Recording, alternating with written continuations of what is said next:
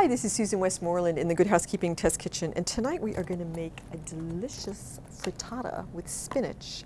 And it gets a little bit more dairy boost in it from cottage cheese, not the whole container. So the trick with this is once you open cottage cheese, sometimes people forget about it. The same thing if you take a few scoops out of your sour cream. So once you put it back on, put the cover back on tightly, just flip it over because the moisture will form a seal and it will actually last longer because all of the air is up here. So just do that, stir them this way in your fridge.